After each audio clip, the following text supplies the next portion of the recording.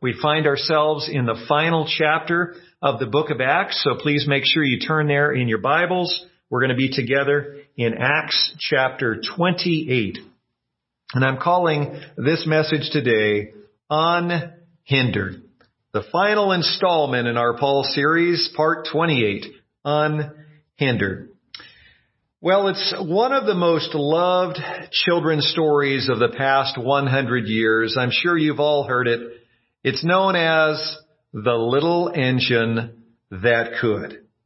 An early 20th century version of the story read like this. A little railroad engine was employed at a station yard for such work as it was built for, pulling a few cars on and off the switches. One morning, it was waiting for the next call when a long train of freight cars asked a large engine in the roadhouse to take it over the hill. "I can't. That's too much for me to pull," said the great engine built for hard work. Then the train asked another engine and another, only to hear excuses and be refused. In desperation, the train asked the little switch engine to draw it up the grade and down on the other side. "I think I can," puffed the little locomotive, and put itself in front of the great heavy train. As it went on, the little engine kept bravely puffing faster and faster. "I think I can, I think I can, I think I can."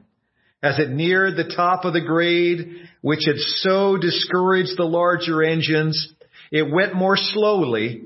However, it still kept saying, "I think I can, I think I can, I think I can."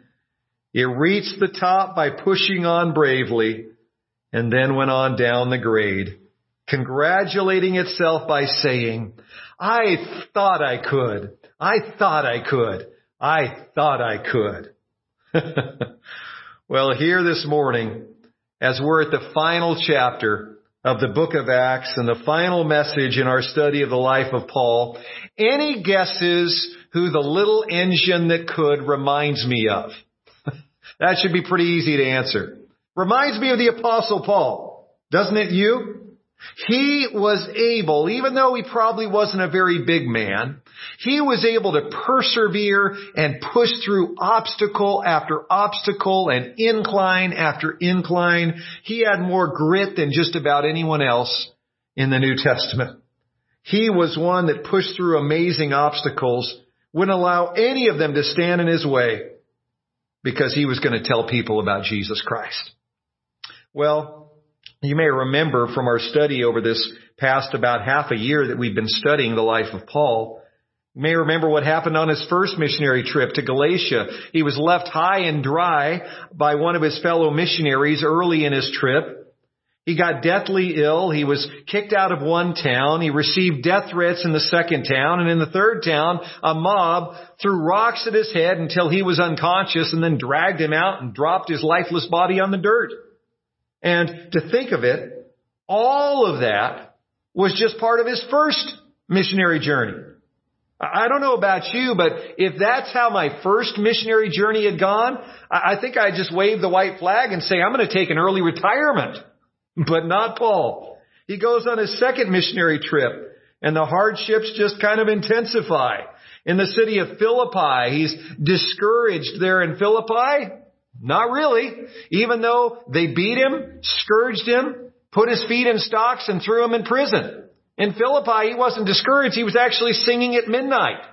And then the angel of the Lord set him free from prison. He goes on to the next town of Thessalonica. He makes his way down. And in the city of Corinth, things didn't go so well there in Corinth. This riot formed and they wanted to lynch Paul. But he pressed on. That actually wasn't in Corinth. It was in Thessalonica. And then on the third missionary trip, that wasn't a whole lot better. There on his third missionary journey in Ephesus, he was almost lynched by another mob. At the end of his third missionary journey, he traveled down to Jerusalem, his hometown. And there in Jerusalem, remember what happened? On several different occasions, 3 different times, a mob tried to lynch him. And in addition to that, there was a small group of Paul haters that tried to ambush him and kill him twice. And as we saw last week in Acts 27, after more than 2 years of being unjustly imprisoned in Caesarea, Paul was shipped off to Rome under the care of a Roman centurion named Julius. And as Paul boarded that ship and sailed north along the eastern Mediterranean coast and then off to Patara, and then eventually, remember what happens on that trip to Rome? Eventually, the ship crashes. He's a part of a shipwreck. In Acts 27, as it came to an end, that ship Paul was on crashed on the sandbars of the coast of a small Mediterranean island.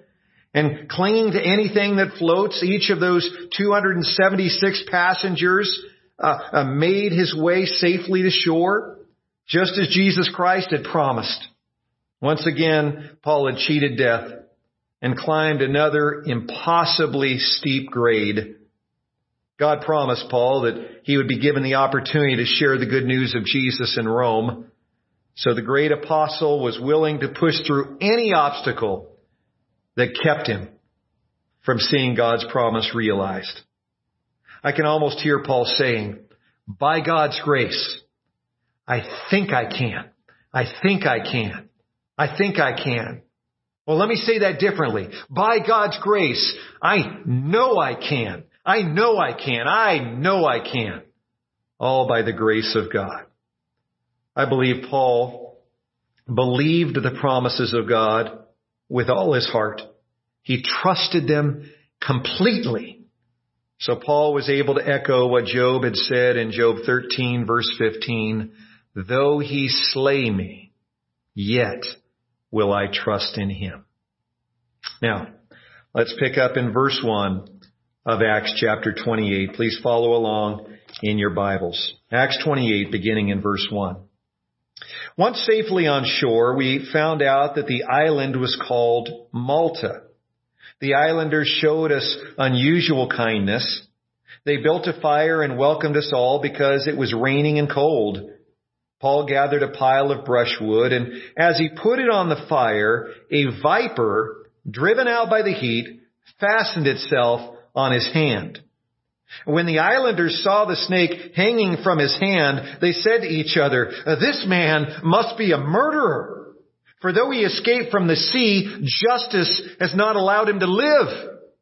But Paul just shook off the snake into the fire and suffered no ill effects. The people expected him to swell up or suddenly fall dead. But after waiting a long time and seeing nothing unusual happen to him, they changed their minds and said he was a god. There was an estate nearby that belonged to Publius, the chief official of the island. He welcomed us to his home and for 3 days entertained us hospitably. His father was sick in bed, suffering from fever and dysentery. Paul went in to see him and after prayer placed his hands on him and healed him. When this had happened, the rest of the sick on the island came and were cured. They honored us in many ways, and when we were ready to sail, they furnished us with the supplies that we needed. May God bless us as we read and study and apply His Word to our lives today. Well, in verse 1, Dr. Luke tells us the name of the island where Paul and his shipmates had their shipwreck. They were marooned on the island of Malta. Now let me ask you, any guesses how many different islands are in the Mediterranean Sea? How many total islands are in the Mediterranean? Maybe 25, maybe 50, maybe as much as 100. How many do you think?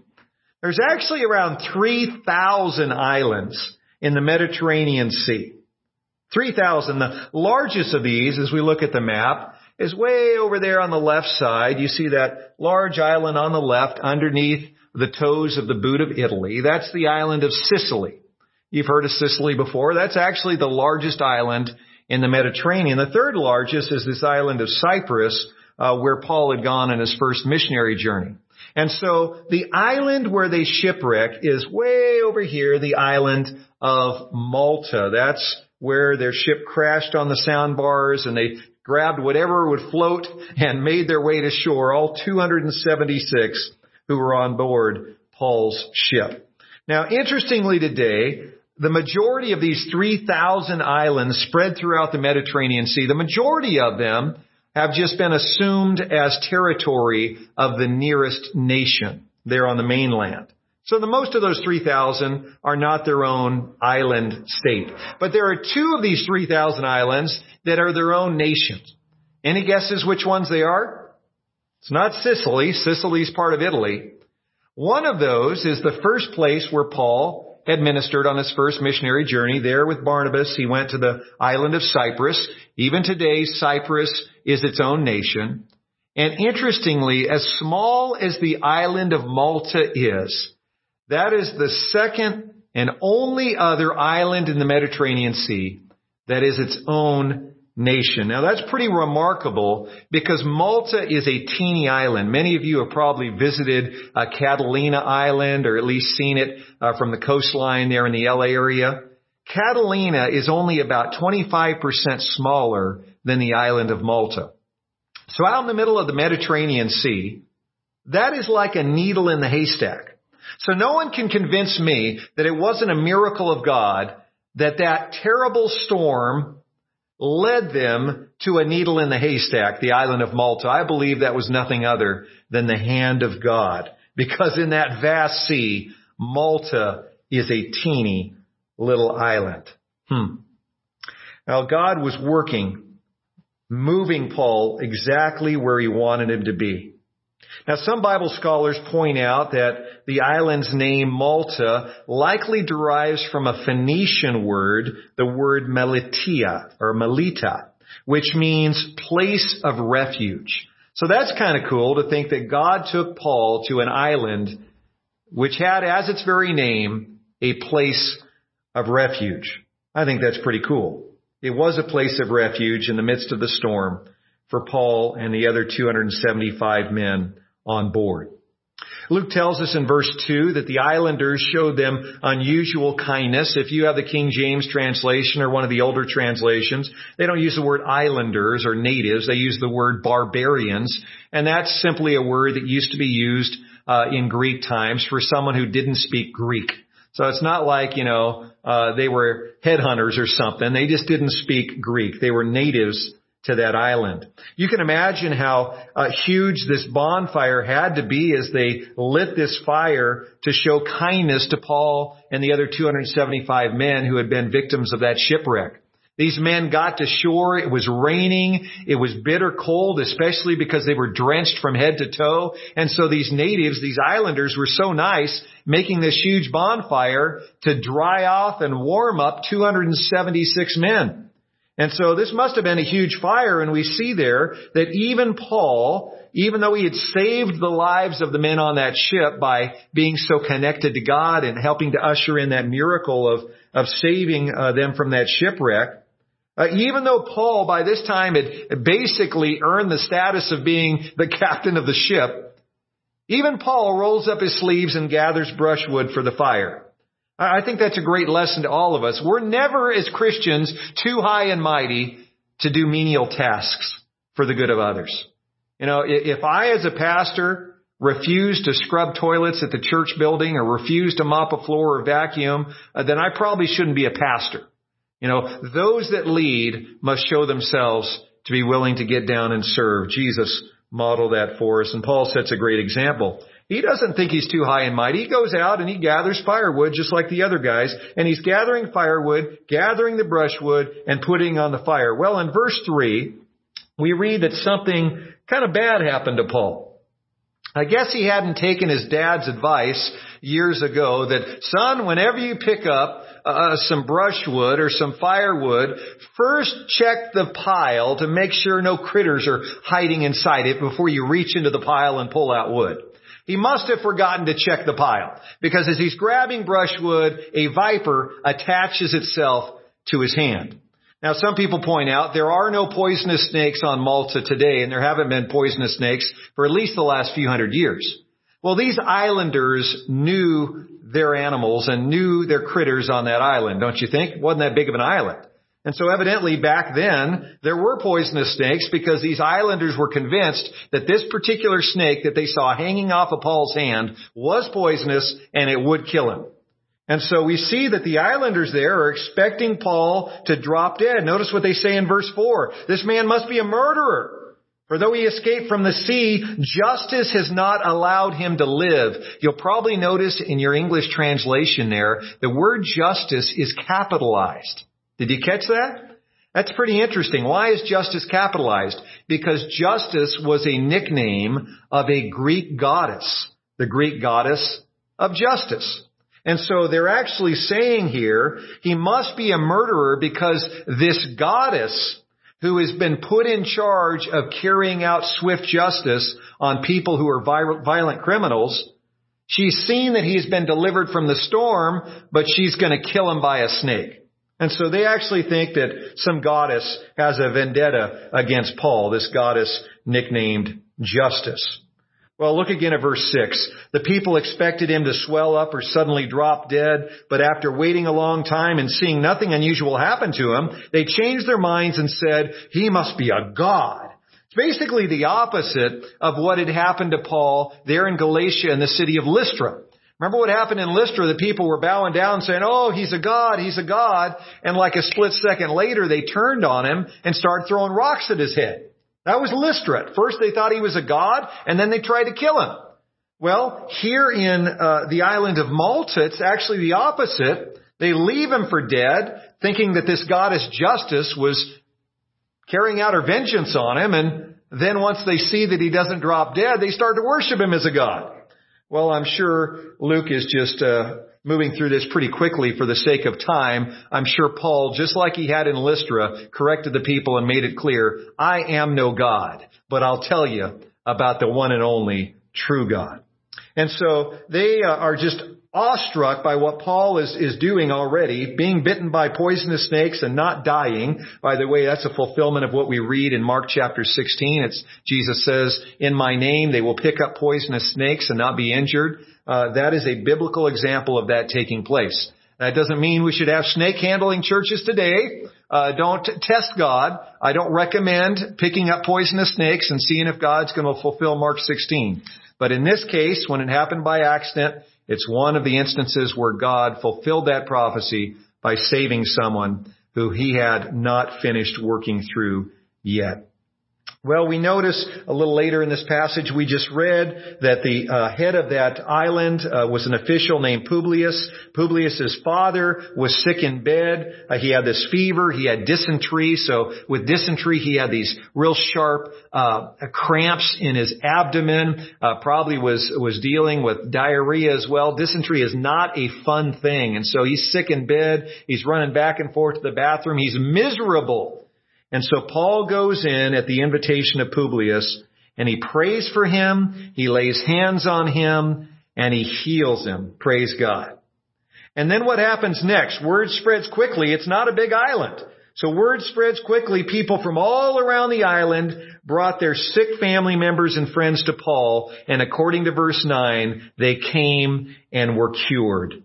Just as God had performed extraordinary miracles of healing through Paul in the city of Ephesus, here on the island of Malta, after his shipwreck, God is once again performing extraordinary miracles through the hand of the Apostle Paul. And you can be sure that Paul didn't miss this opportunity to tell people who really healed them. Not him, not Dr. Luke, not Aristarchus, their other traveling companion. God alone healed them through the hand of Paul. He pointed them to the King of Kings and the Lord of Lords, the resurrection and the life, Jesus Christ. Here's a little something I learned in my studies last week, and you might find it pretty interesting as well. This word cured that's used in verse 9 is a translation of a Greek word that can refer to being healed through medicine.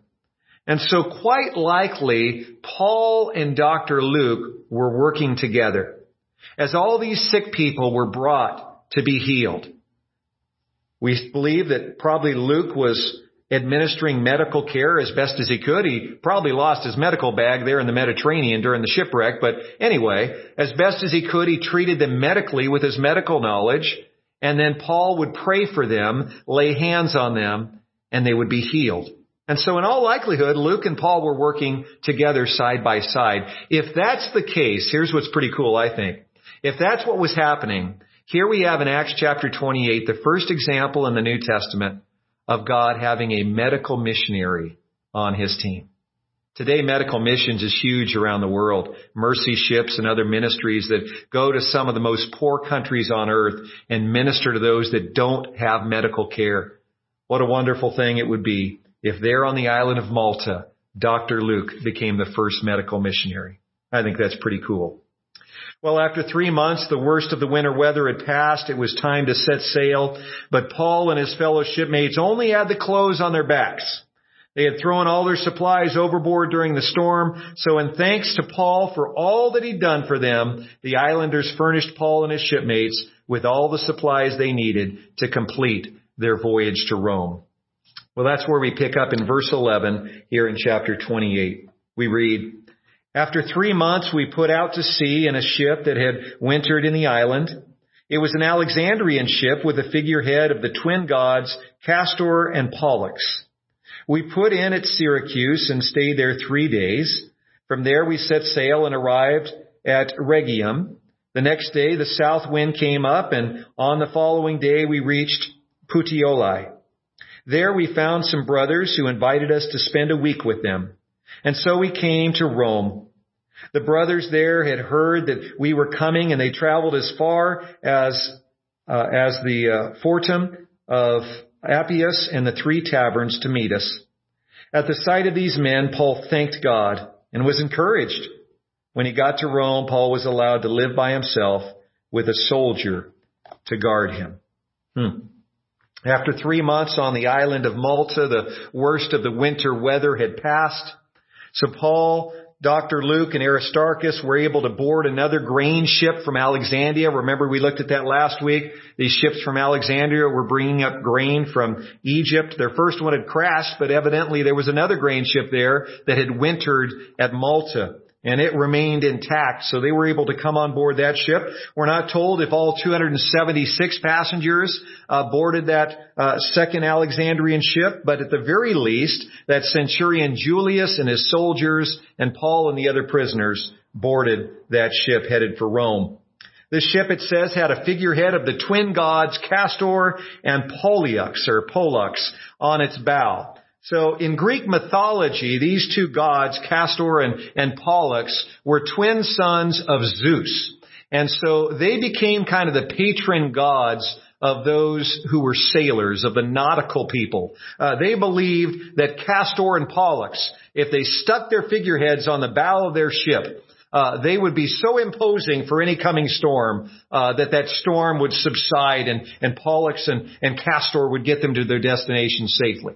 And so imagine that. You carve 2 fake gods on the front of your boat, and you think you've got like a safety pass from any bad weather. Kind of stupid, but that's what they believed. And Luke thought it was interesting enough that he included it here in chapter 28 in his account. Well, the first leg of their trip was about 80 miles. Here on the far side, remember, there's Malta. You can't even really see it on the map very well. But they were able to catch a favorable wind, travel 80 miles north to the southeast tip of that boot, that southeast tip of the island of Sicily. And so they were there, it says, for 3 days. After 3 days, there was another favorable wind, and so they were able to go another 70 miles north to that city of Rhegium. That was on the tip of the main part of the boot of the nation of Italy. And so they were in Rhegium overnight, and then over the next 2 days, the wind was good enough. They took a 2-day trip from Rhegium all the way up to Puteoli. That was a trip of about 180 miles, and Puteoli was the port that would connect them to the road leading all the way about 120 miles or so north into the city of Rome. And so once he got to Puteoli, he was able to disembark from the ship, and there were no more ships, at least for this trip. Everything else would be on foot. They're going into into the city of Rome. That road leading up to Rome was a famous road in the Roman Empire, one of the most famous roads. It was called the Appian Way, and so it was about a 125-mile trip from the port of Puteoli all the way up to Rome, which was, of course, Paul's destination. Now, don't miss what Luke says in verse 15. It says, "At the sight of these men, Paul thanked God and was encouraged." There, as he was making his way by foot to Rome from Puteoli, those Christians in Rome that Paul had just sent a letter to about a year earlier, the letter to the Romans, which is really Paul's Magna Carta in the New Testament, the epistle to the Romans, the letter of Romans there in our New Testament. He just written it a year earlier. They found out Paul was coming, and they traveled all the way down to Fair Havens and not Fair Havens, to Three Inns and those other cities, all the way almost to Puteoli where Paul had disembarked. And so these Christians longed to see Paul and give him love and encouragement. And as we read there in verse 15, he thanked God for them. He was encouraged by them. Now, some 4 to 5 months after having set sail from Caesarea, Paul finally did arrive in Rome. And according to verse 16, Paul was allowed to live by himself with a soldier to guard him. So in other words, he was under house arrest, in all likelihood chained to a single soldier. Now let's finish the chapter, picking up here in verse 17. 3 days later, he called together the leaders of the Jews. When they had assembled, Paul said to them, "My brothers, although I have done nothing against our people or against the customs of our ancestors, I was arrested in Jerusalem and handed over to the Romans. They examined me and wanted to release me because I was not guilty of any crime deserving death. But when the Jews objected, I was compelled to appeal to Caesar, and that I had any charge to bring, not that I had any charge to bring against my own people. For this reason, I have asked to see you and talk with you. It is because of the hope of Israel that I am bound with this chain." They replied, "We have not received any letters from Judea concerning you, and none of the brothers who have come from there has reported or said anything about you, particularly anything bad. But we want to hear what your views are, for we know that people elsewhere, really everywhere, are talking against this sect." They arranged to meet Paul on a certain day and came in even larger numbers to the place where he was staying. From morning till evening, he explained and declared to them the kingdom of God, and he tried to convince them about Jesus from the law of Moses and from the prophets. Some were convinced by what he said, but others would not believe. They disagreed among themselves and began to leave after Paul had made his final statement. "The Holy Spirit spoke the truth to your forefathers when he said through Isaiah the prophet, 'Go to this people and say, you will be ever hearing, but never understanding. You will be ever seeing, but never perceiving.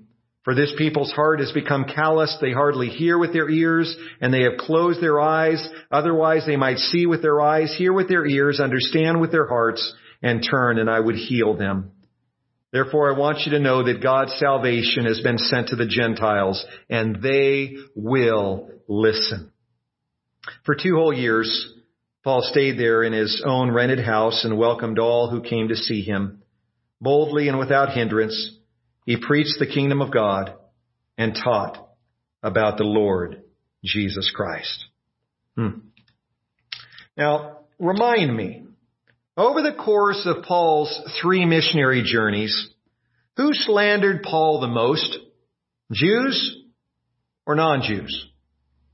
And on those same 3 missionary journeys, remind me again, who verbally harassed Paul the most? Jews or non-Jews? Who physically assaulted Paul the most? Jews or non-Jews? And who was it that plotted to take Paul's life more than any others? The Jews or the non-Jews? The answer to all 4 of those questions is it was the Jews. The Jewish people, more than any other group in Rome, had attacked Paul and slandered Paul and harassed Paul and physically abused Paul and tried to kill Paul. That being the case, I think it's pretty remarkable that after all the Jewish people had done to Paul over the prior 25 years, the first group he wanted to share Christ with there in Rome was the Jews. Isn't that remarkable? Just about a year earlier, as I mentioned, Paul had written his Magna Carta, that book of Romans, and he had written in Romans 9, verses 2 and 4, I have great sorrow and unceasing anguish in my heart. For I could wish that I myself were cursed and cut off from Christ for the sake of my brothers, those of my own race, the people of Israel. If you interpret that to mean, if I could, I would go to hell so my brother Jews can go to heaven. If that's how you interpret Romans 9 verses 2 through 4, I believe your interpretation would be correct. Paul longed for his fellow Jews to accept Jesus Christ as Savior and receive eternal life. Paul writes one chapter later in Romans chapter 10 verses 1 and 2, Brothers, my heart's desire and my prayer to God for the Israelites is that they may be saved. For I can testify about them that they are zealous for God, but their zeal is not based on knowledge. What an amazing man of God. After all the Jews had done to him, he still put them first on his itinerary when he rolled into a new town. 3 days after arriving in town, Paul called together the Jewish leaders. He got them up to speed on his trial, but it turns out they were clueless. No one had sent them word about Paul. They hadn't heard any bad things about him. They didn't know that mob had tried to lynch him there in the temple grounds in Jerusalem. They didn't know that he'd spent 2 years in Caesarea. They didn't know any of this. And so Paul gets them up to speed. But you know what? They really didn't need to get up to speed, I guess, because they didn't have any false information about him in the first place. But once they heard about Christianity from Paul, they had heard about that. They had caught wind of Jesus and the Christians that were leading others to Christ throughout the Roman Empire. And so in verse 22, they call Christianity a sect. So Paul jumps at this opportunity to teach them about Jesus Christ and the new life that Christ offers. The Jewish leaders returned on a different day with a larger group of eager listeners. According to verse 23, from morning till evening, Paul explained and declared to them the kingdom of God and tried to convince them about Jesus from the law of Moses and from the prophets. And look at verse 24. Look at the results. Some were convinced by what he said, but others would not believe. As the naysayers got up to leave, Paul quoted Isaiah 6, verses 9 and 10. And then he left them with these final words in verse 28. Therefore, I want you to know that God's salvation has been sent to the Gentiles, and they will listen. Well, Dr. Luke's amazing account of the life and ministry of the Apostle Paul ends with these two final verses at the end of chapter 28. Luke writes, For 2 whole years, Paul stayed there in his own rented house and welcomed all who came to see him. Boldly and without hindrance, he preached the kingdom of God and taught about the Lord Jesus Christ. As you probably know, when the original Greek version of the New Testament is translated into English, oftentimes we have to switch the words around during that translation process, those words within a sentence, those words within a verse, in order to carry out the proper laws of English grammar. A quick example, some of you speak Spanish, and you know that in Spanish, you don't speak an adjective before the noun. You don't say the red house or the big dog. You will say the house red or the dog big, right? And so the adjective in Spanish will go after the noun. Well, it's kind of similar with Greek. Sometimes we have to switch the words around a little bit to have that sentence make sense in English. So with that in mind, guess what the final word in Luke's original Greek version of the book of Acts, guess what the final word in the book of Acts is in the original Greek? Any guesses? Here it is. It's akolitos. Isn't that exciting? Yeah, akolitos. You're like, okay, what on earth does that mean? Akolitos translates into English as unhindered. The very last word in the book of Acts in the original Greek is the word unhindered. And so it reads kind of like this. Paul preached the kingdom of God and taught about the Lord Jesus Christ boldly and unhindered. I think that's pretty remarkable. Some of us might say, well, wait a minute. Paul is chained to a Roman guard night and day. He's under house arrest. Yeah, he was chained to a Roman guard. Yeah, he was under house arrest. And isn't it true, Dane, that he was forbidden to leave? He couldn't go where he wanted to go or leave when he wanted to leave. Yeah, that's true too. So how could Luke possibly say that a chained apostle under house arrest was unhindered?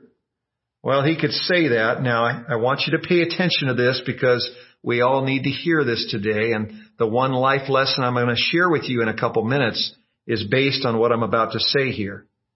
This is so important. Despite his physical limitations, despite his limitations, Paul was able to preach the gospel and serve Christ unhindered because he was where God wanted him to be, doing what God wanted him to do. Now let that sink in for a moment. Being chained to a Roman soldier didn't hinder Paul at all. It just gave him a captive audience. Amen? In fact, if you look over in Philippians chapter 1, verse 13, Paul says that during this 2-year house arrest, the whole palace guard of the emperor heard about Paul being in chains for Christ. In other words, all of those guards probably had a chance at one point or another to be chained to Paul, and they all got to hear about Jesus. Isn't that awesome? Being confined to his house didn't hinder Paul. Plenty of people came to hear him speak the gospel. Being under house arrest didn't stop Paul from ministering to literally billions of Christians over the past 2,000 years, because you see, it was during this 2-year house arrest that he wrote his 4 prison epistles. The 4 letters in the New Testament we know were written during this house arrest. Ephesians, Philippians, Colossians, and Philemon, all 4 of those letters written during house arrest. Aren't you grateful? Aren't you thankful that those 4 books made it into the New Testament? He had the time to write those books while he was under house arrest. So the bottom line is, Paul was unhindered, even though he was chained. And so here is that life lesson I don't want you to miss today. Despite your physical limitations, you too are able to share the gospel and serve Christ unhindered. If you are where God wants you to be, doing what God wants you to do. Luke doesn't tell us what happened to Paul after his 2-year house arrest in Rome. As best we can tell by piecing together the details, Paul's accusers never showed up, so he was automatically released after 2 years. Once released, Paul went back onto the mission field, we believe, possibly going as far west as Spain. And at some point over the next couple years, Paul was rearrested, sent back to Rome, where he was executed by beheading at the order of Emperor Nero. Well, during this message series on the life of Paul, I've quoted quite often from Chuck Swindoll's excellent book called Paul, A Man of Grace and Grit. I highly recommend it. It's a great book about the life of Paul. And Swindoll ends his final chapter of the book with this beautiful description of how Paul's execution likely went down. He writes, "His earthly end came swiftly, abruptly. Alone and without fear, Paul stared directly into the eyes of the execution squad. Several held rods with which they would beat him. One held the sharp axe with which he would sever the apostle's head from his shoulders. Few words were spoken. They marched him through the heavy gate and beyond the stone wall that surrounded Rome, past the pyramid of Ctesias, which still stands today, and on the Ostian way toward the sea. Crowds journeying to Rome knew by the rods and the axe that an execution would soon transpire. They had seen such signs before. They passed it off with a shrug. It happened yesterday. It would happen tomorrow. The manacled prisoner, walking stiffly, ragged and filthy from the dungeon, was not ashamed or degraded. The squad of grim-faced soldiers never noticed as they frowned and stared ahead. But there was a faint smile on the prisoner's face. He was en route to a triumph, the crowning day of his reward. For to him to live was Christ, to die gain. No axe across the back of his neck would rob him of his triumphant destiny. In fact, it would initiate it. They marched Paul to the third milestone on the Ostian Way, to a little pine wood in a glade of the tombs known now as Tre Fontaine. At that place today there stands an abbey in Paul's honor. He is believed to have been put overnight in a tiny cell near the place of his execution. At first light the next dawn, the soldiers took Paul to a stump-like pillar.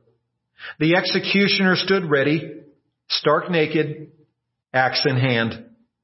The men stripped Paul, tied him kneeling upright to the low pillar, which exposed his back and neck. The lictors beat him with rods for the last time. He groaned and bled from his nose and his mouth. And then, without a hint of hesitation, the executioner frowned as he swung the blade that gleamed in the morning sun high above his head, then brought it down swiftly, hitting its mark with a dull thud. The head of Paul rolled down into the dust.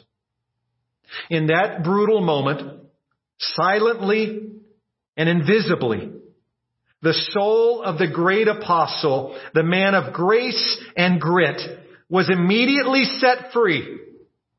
His spirit soared into the heavens. Absent from the body, he was at last at home with the Lord. Lord Jesus, we thank you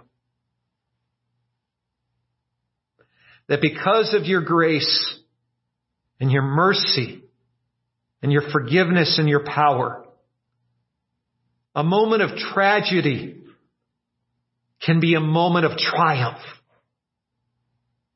Paul was not dreading a moment of it. He was looking forward to being set free in your presence. And it was possibly just a few days earlier that he had written to young Timothy those words that we have recorded for us in the letter 2 Timothy in our New Testaments. I have fought the good fight. I have finished the race, and I have kept the faith. Now there is in store for me the crown of righteousness, which the Lord, the righteous judge, will award to me on that day, but not just to me, but to all who have longed for his appearing. Lord Jesus, we thank you for Paul, who fought the good fight so well, who kept the faith no matter what obstacles he faced. And we thank you that he finished the race. We love you, Lord Jesus. And we thank you for this beautiful, powerful, life-changing servant of the living God, the Apostle Paul. We will always be grateful to you for him. Thank you for meeting him on the road to Damascus and transforming his life, and in turn, transforming our lives through his beautiful, powerful writings. 13 books in the New Testament were written by Paul because of the grace of God upon him. Thank you, Lord Jesus.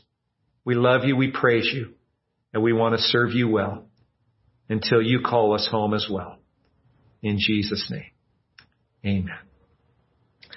I don't know about you, but I want to say those same words. I have fought the good fight. I have fought the good fight. I've finished the race, and I've kept the faith. I want to be able to say that like Paul. I want to finish my race well.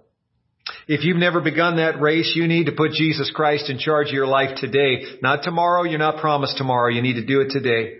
You need to admit that you were a sinner, to believe that Jesus died on the cross for your sins, and choose to begin following him today. Turn from your sin. Invite Jesus Christ to come into your life, and you get baptized as soon as possible to show that you are serious about obeying Christ from this point forward. Let us know if we can help you with that. Let us know if we can pray for you. And those of you who are followers of Christ, if you need prayer, reach out to us. We'd be happy to pray with you. You can call us or you can reach out to us by email. You just let us know if you need prayer.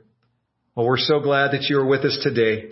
And I'm here to tell you that no matter what health issues you have, no matter how many tragedies you deal with, if you serve Jesus Christ faithfully, whenever your final breath comes, it is not going to be a moment of tragedy.